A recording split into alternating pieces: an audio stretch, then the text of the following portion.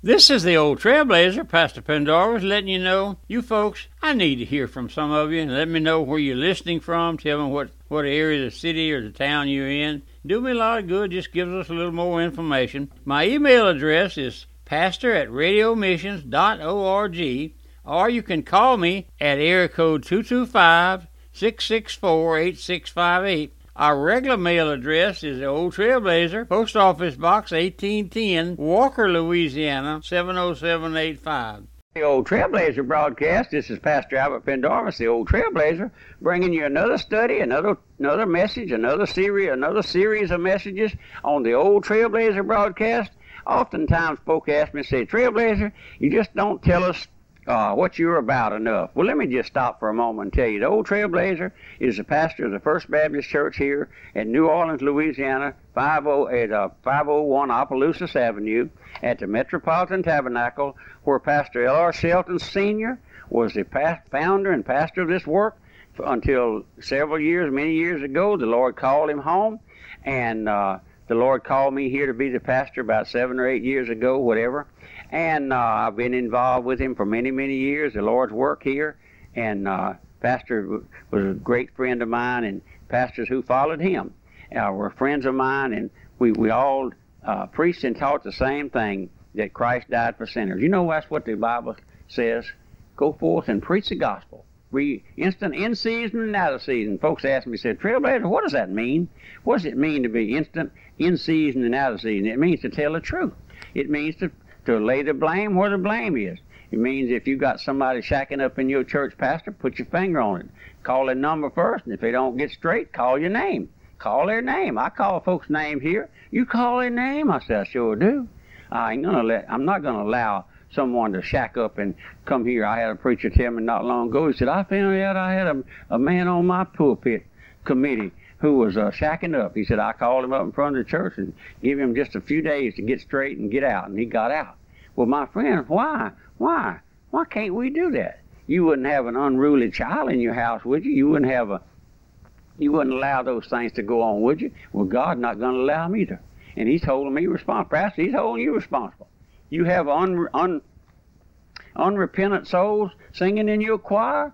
Oh, my friend, sound like a bullfrog croaking? Who can get up and sing in a choir when they're shacking up? You can't do it. When they're spending the time over on Canal Street or Bourbon Street across the river here in this sinful city. We had a man come here one time, supposed to preach for us at 11 o'clock, and after the Saturday night prayer meeting, he went over across the river and got involved in some of the stuff that goes on over there, and didn't come in until about 2 o'clock in the morning. Next morning, breakfast time, pastor put the rollers under that fella. He ain't never been back. You can't crowd around over on Bourbon Street all night and come here and preach in this pulpit. No, sir. And you can't stay over and come sit under my preaching, because I preach hell so hot you can feel the heat. That's right, my friend. I'm not going to allow it. I'm not going to stand for you to go out like that under my ministry without warning you. And I'm going to warn you, just like I do here today, about this false interpretation of the Bible, the RSV Bible, all of the error and all the perverseness that's in there now. And I'm not supposed to warn you about it. You better be thankful that you have somebody that will stand up and warn you about evil, all of those things. But listen now, in our last study we were looking about one of the first things the Holy Spirit has to do, or does in every heart, is to show him and convince him he has no righteousness. We were looking at Jehovah there, our righteousness. And the sinner must come to see and to know and to feel and to acknowledge and that he's a sinner. Then and only then will that sinner begin to cry for the righteousness of God in Christ. And I know, my friend, I was there. Oh, listen. Then I gave you this gracious truth in our last study. Gracious promise, talking about will the Lord save a sinner. They which do hunger and thirst after righteousness shall be filled. That's the righteousness of Christ he's talking about. No sinner will ever want the righteousness of God until he first sees his own unrighteousness, his utter vileness, until he comes to abhor it and reject it, comes to want the righteousness of God in Christ more than anything else in all the world. You say, oh, Trailblazer, you just down on everything. No, I'm not. I try to bring you what the Lord wants me to bring you. And I think about, not many folks want to be saved. Not many folks being saved. Oh, we have a large church membership. Church membership growing by leaps and bounds. That's right. But listen, why does a sinner come to Christ? Because he sees himself. Once he sees himself, hopeless and helpless and doomed and damned, totally depraved, with the utter hatred for God. You say, well, I don't hate God. Well, you let me cross your will. Let me put my finger on a rotten spot in your life. Are you robbing God? Are you? Are you robbing God? Are you? That's right. Are you robbing God? Malachi says, will a man rob God? Yeah, you have robbed me in tithes and in offering. You don't have to be saved to rob God. You don't have to be saved to give you tithe. You're bound by God's command. Bring ye all the tithe into the store. I'll have some modernist call me up and say, well, the tithing is not in the New Testament. Well, they just go to hell for their trouble, my friend. But listen, when the Lord gives you a new heart, the tithe is no problem. That's right. Oh, listen, my friend. Then the Lord, when you come to Christ, when God counts that sinner righteousness, the modernists hate it like a rattlesnake. They want to explain it something like this. God shares his righteousness with a sinner. Makes you want to throw up, doesn't it? God shares nothing with a sinner, my friend. Jehovah God does it all, or it's not done. He does not need you. He does not need me. He's sovereign, and his will, he'll be on his throne when you're dead and in hell. Jehovah will have nothing that the sinner has, nothing the sinner does. Salvation is of the Lord, according to Jonah 2:9. Did you know it's a miracle that anybody's saved? I tell my folks here, it's a miracle that anybody's ever saved. Knowing the human nature, knowing the total depravity of the human heart, every sinner who ever gets saved will come by the way of grace or go to hell for his trouble, according to John 8:24. Let me ask you, folks. Folks ask me this question. How are you going to get to heaven? Folks ask me that sometime. Pastor, Trailblazer, how are you going to heaven? I'll tell you one thing. It's by the imputed righteousness of God. I never cease to praise the Lord, for sending the Holy Spirit. By the Holy Spirit, how he opened my heart and brought me to see and to know and then to acknowledge. My friend, you're going to acknowledge that you're a sinner, that you're lost, that you're vile. I don't know if the Lord will make a spectacle of you or not. I've had folks that didn't take issue with the Lord and make an issue out of something. We've had folks who said, well, I'll not give up my cigarette. I'll not give up my 401k. Well, you hold to it, and you take it to hell with you. But listen, my friend, I'm glad the Lord gave me grace to acknowledge I didn't have anything, but I was lost. I had a wicked, depraved heart, and I had to give it up. I had to acknowledge it. I had no righteousness. Oh, I thought I was somebody come. I didn't carouse around and chase women and all of those things, gamble. I didn't do those things. And I thought I was somebody. I wasn't a church member. I thought I was somebody come. Oh, but listen, I never will cease to praise the Lord for putting a hunger in my heart after the righteousness of God. What is that, you say, Pastor? It's the knowing, it's the recognition, it's the realization that Christ is righteous. He is righteous, and that his righteousness covers me, and I'm on my way to heaven because of his righteousness, not something I didn't do that I did. Oh, listen, my friend. Oh, listen, my friend. My only hope for heaven is the righteousness of Jehovah, because Jehovah is my covenant God, and I stand with him on covenant grounds at this time, based on his sacrificial death on the cross. Listen, if God be for us, who can be against us? If God be for us in substitution, do you have a substitute, my friend? Have you ever heard that word?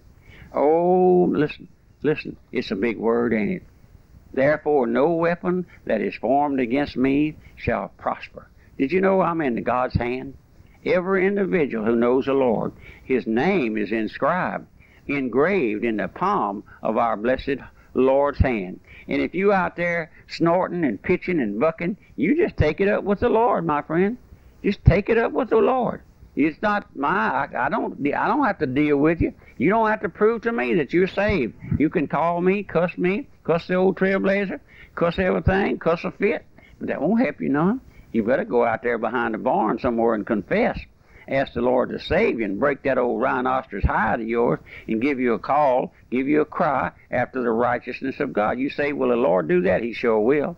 If I was you, I'd go climb up in the hayloft if I was out there on the farm, and I wouldn't come down till the Lord saved me. Lord, save this old sinner. I would. That's what I do. People ask me for advice. I tell them, ask the Lord. Pray. You know what I tell them? Ask the Lord. Save me, Lord. Grace, Lord. Give me grace. Give me mercy. Just mercy. I say, if you don't know how to pray, just say, Lord, have mercy. Lord, have mercy. Like old Peter. Lord, save me. Lord, save me. Go home. Go home tonight. When you get home, go in the bedroom, shut the door. Go in there and cry, Lord, save me. Oh, he may save you right there. He may make you come out and tell you more and your paw that you're not saved. Oh, that's how he breaks pride in your heart. You want to hold on to your old pride? The Lord's going to rub your nose in it. I told you not long ago, that's what we used to do when we was kids. My brother and I, we had little old puppies, and we'd let them in on the porch or maybe in the house, and they'd have an accident, and we'd rub their nose in it. And they wouldn't do that no more. No, but the Lord may rub your nose in your pride. Oh, you're proud. Everybody knows you're somebody come. But the Lord may rub your nose in it. He may not do it. He may break it out there behind the barn somewhere. He may break it in that old 18-wheeler somewhere. You going up and down the road crying unto the Lord. We have truckers all over this country who write in here for booklets to give out. I wish you'd do that, trucker. If you're out there somewhere and you can stop at the truck stop, they have a rack there you can put some booklets in. You write me and tell me. I'll be glad to send them to you, free and postpaid. Old Trailblazer, that's all we do here is get out the gospel, day in and day out. And we're getting out the gospel. By the printed page, we print 500,000 booklets a year. We send them out all over every state in this nation, all over Africa and Nigeria and India and Botswana and Nova Scotia and Scotland and Finland. We send them all over South America, the Philippine Islands. Wherever some poor soul will put them out, we send them. And the Lord's using them. Folks write me and they say, Pastor, I picked up the booklet in the trash heap where somebody had thrown it in the trash heap and began to read it, and the Lord showed me I was a lost sinner. Isn't that great? Also, we have a Bible fund here that we accept money from you. If you send it to us, we buy Bibles and send them all over this world. Prisoners. We send them to prisoners who can't buy them. And we send them to them. And they write us and say, you know, the Lord saved me. Would you send me a Spanish Bible, a bilingual Bible? Will you do that, Pastor? I can read to one of my friends here that can't read English. He can read Spanish. And we do that by your help. Would you help us? Would you help us? Oh, listen, my friend. The Lord knows. The Lord knows our needs here, and He supplies the needs.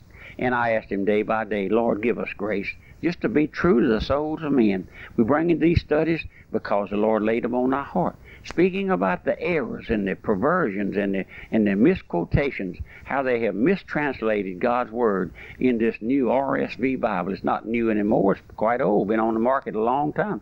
But the Lord just laid on my heart to do this. And if you have any questions, you write me, call me. And all these messages are going to be on tape, and we'll be glad to send them to you. They're $3 for 4 15-minute cassette messages, and also we'll put them on CDs for you. But if you would, sit down and write me. Remember, I need to know the station that you're hearing us over. Send me a picture of your family, and I'll be glad to put it on our bulletin board here with address where you're coming from, where you're hearing us from, and I'll be glad to send you a picture of the old Trailblazer, 8x7, 8x5, whatever it is, and we'll be glad to send it to you. And if you'd like to have it, request it. Just tell me, Pastor, send me that picture. If you would, I appreciate it. And remember, my mailing address, let me know what station you're listening to me.